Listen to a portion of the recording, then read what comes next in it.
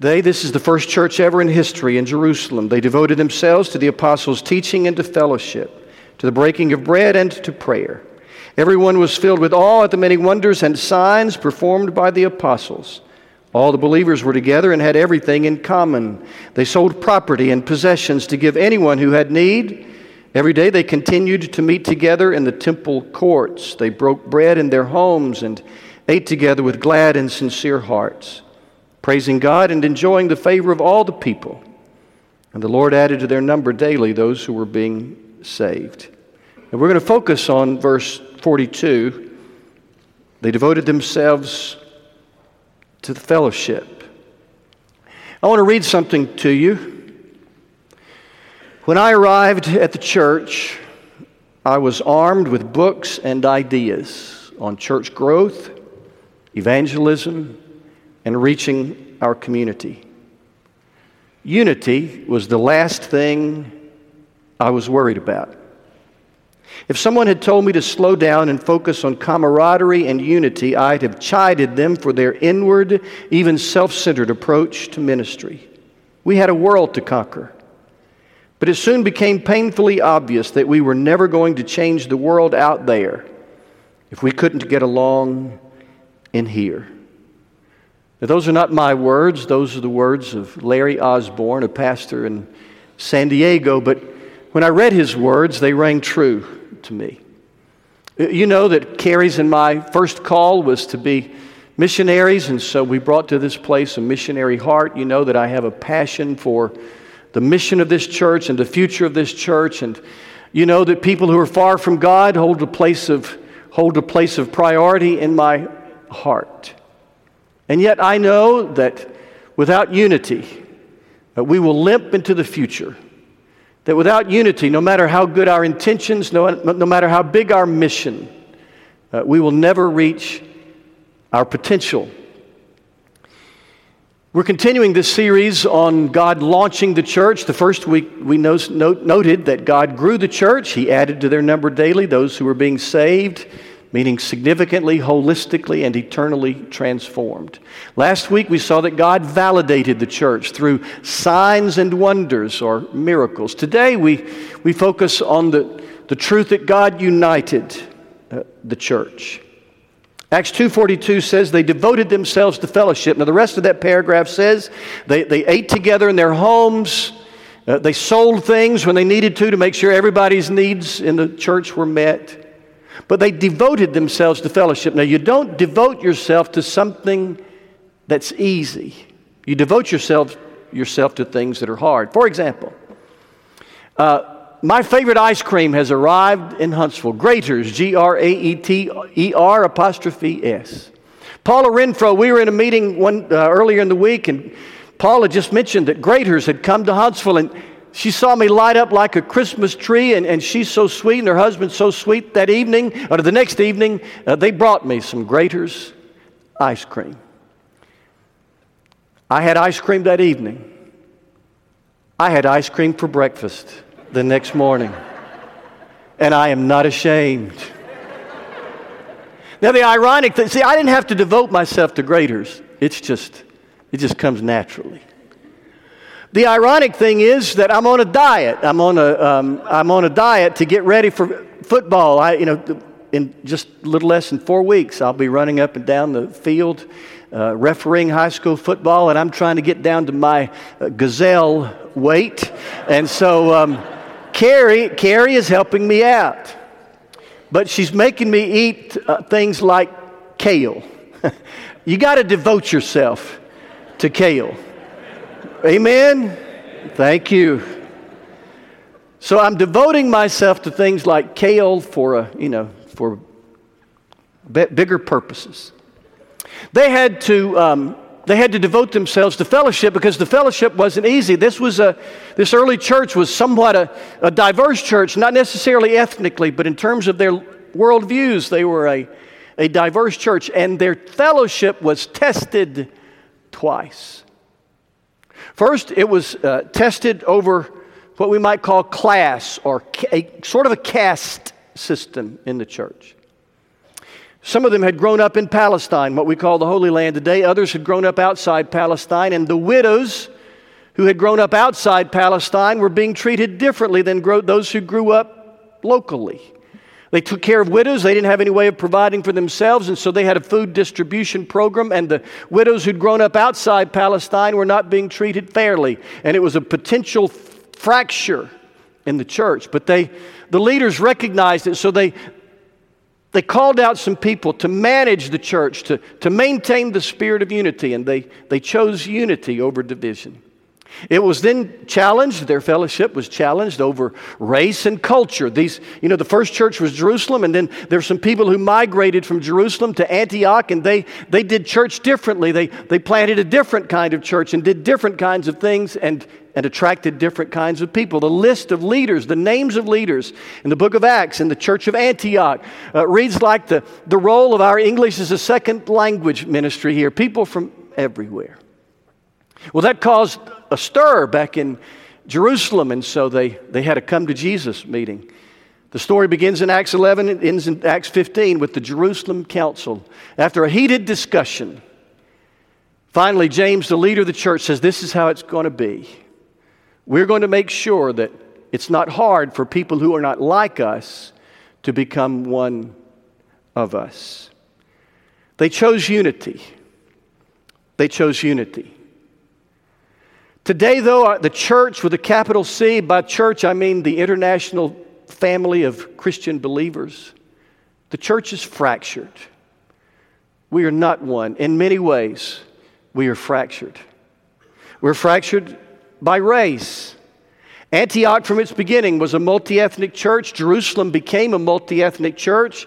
Jesus' call for a house of prayer for all nations and His great commission to go to Panta Ethne, every ethnic group, was becoming a beautiful reality. It would not be long until Paul would write to the church at Colossae, here we have all kinds of folks, Gentile and Jew, circumcised and uncircumcised, barbarian, Scythian, slave and free, but we're all one in Christ Jesus.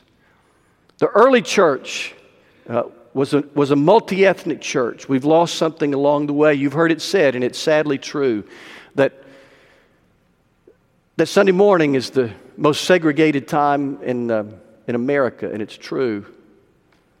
I long for churches that look more like Antioch and Jerusalem and Colossae. I think it would honor God if we looked more like them. We're also divided not only by race, we're divided by denomination. Depending on how you count, there are several hundred or several thousand denominations in North America, in the United States.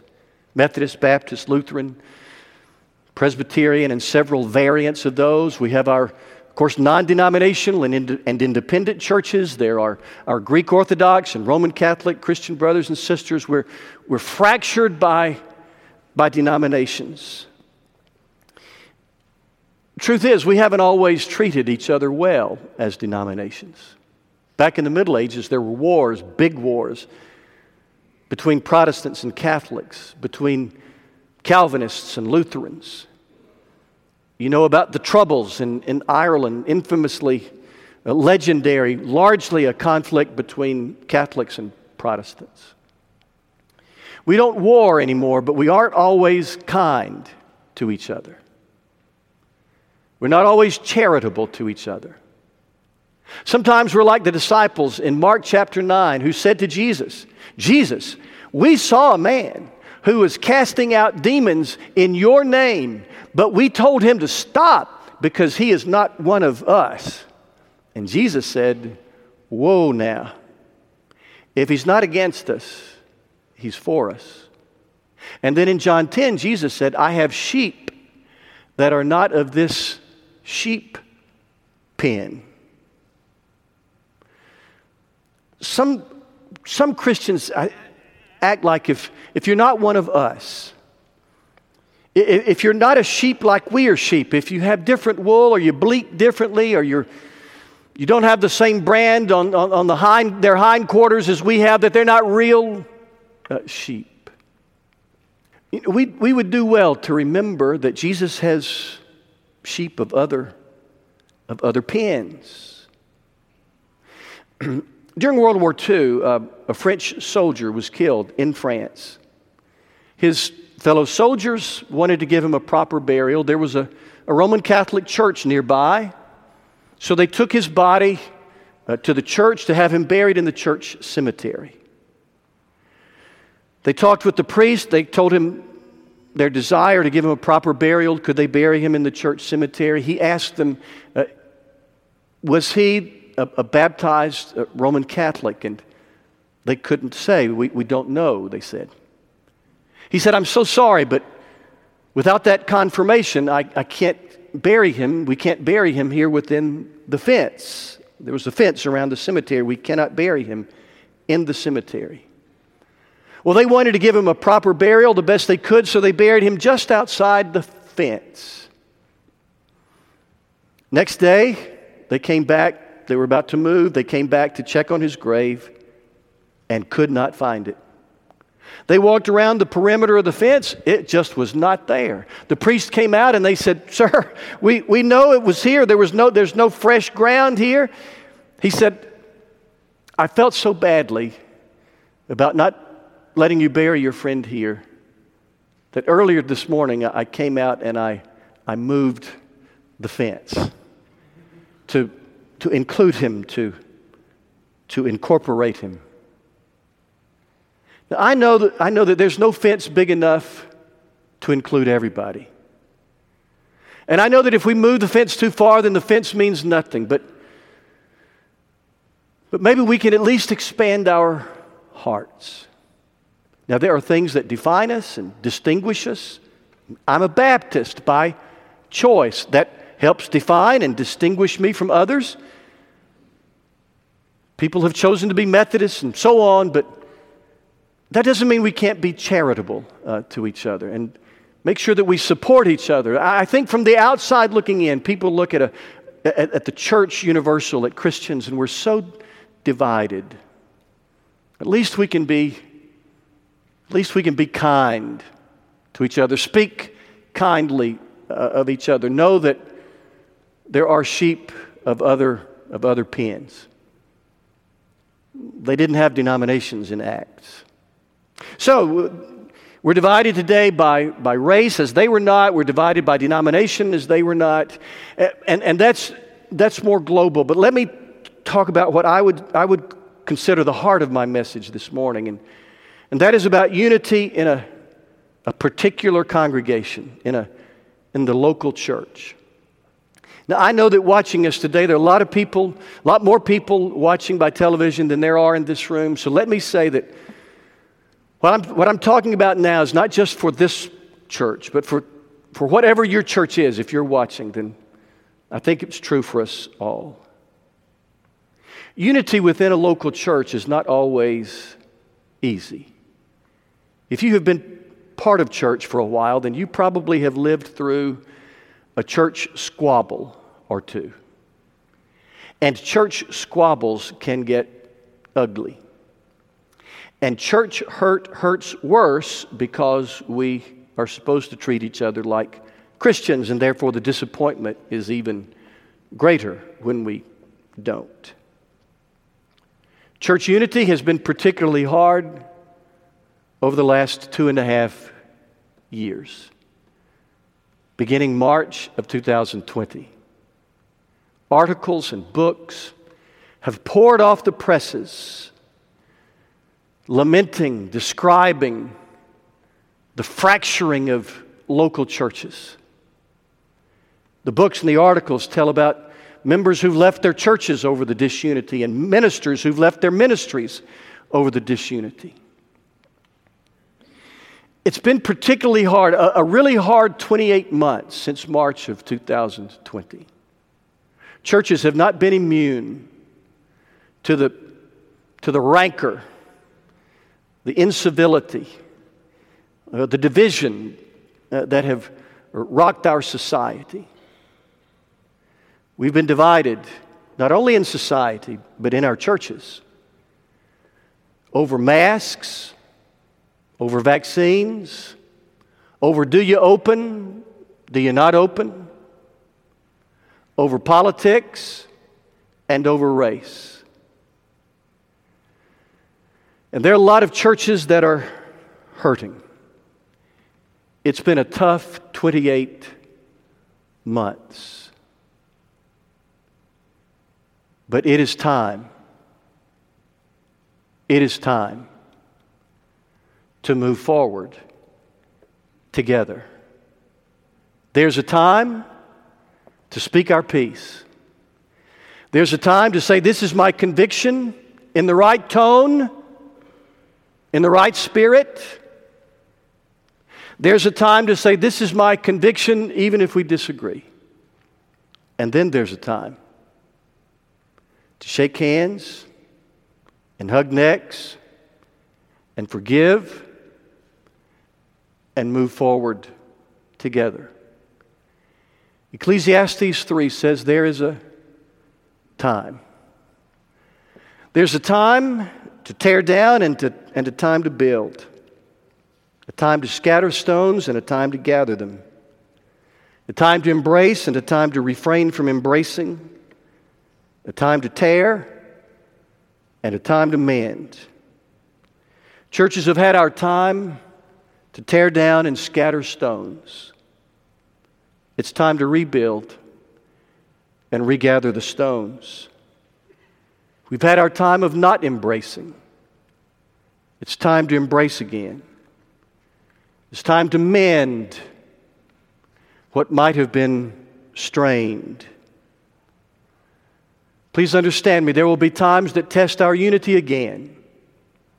There will be hard conversations, hot topics, events beyond us will test our unity again.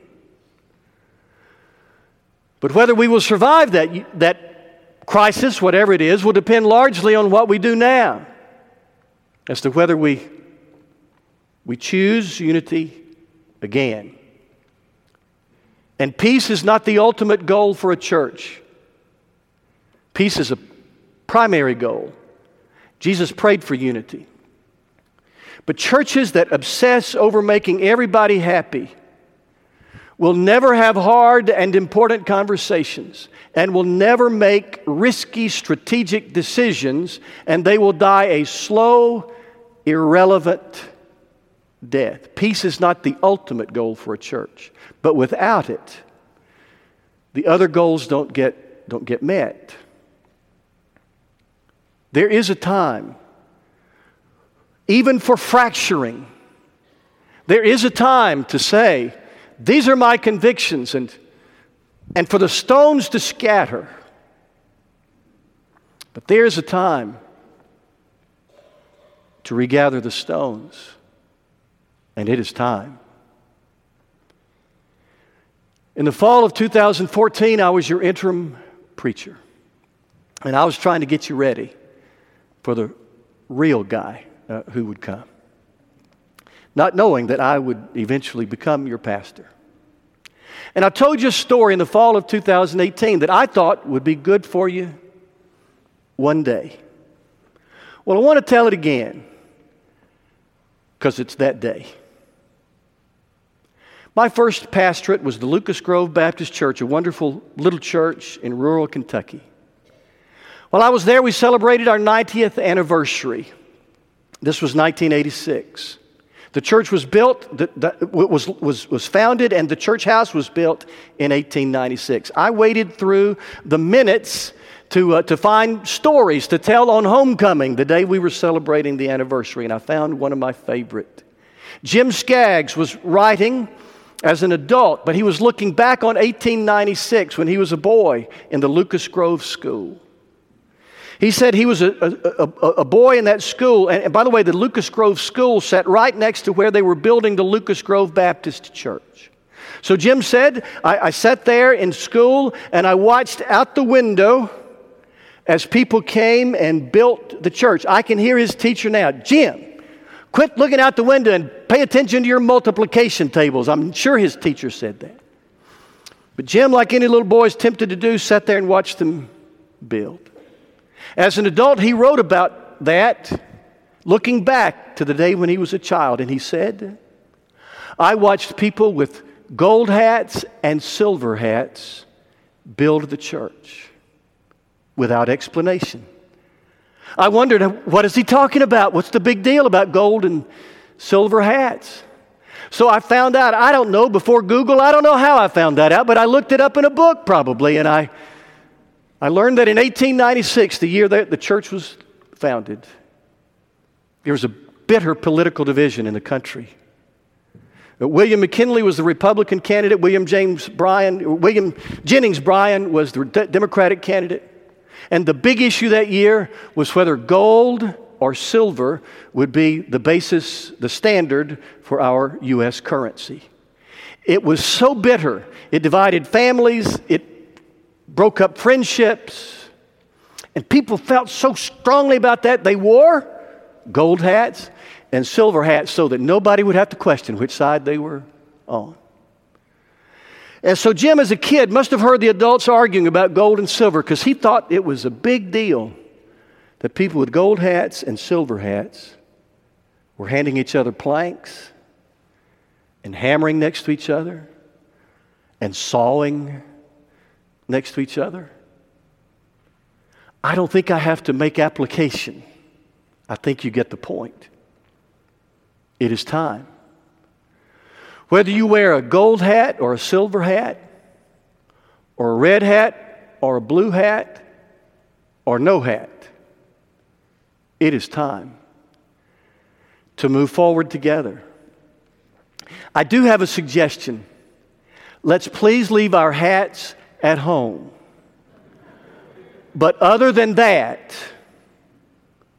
you get the point. Whatever your church, including this one, it is time.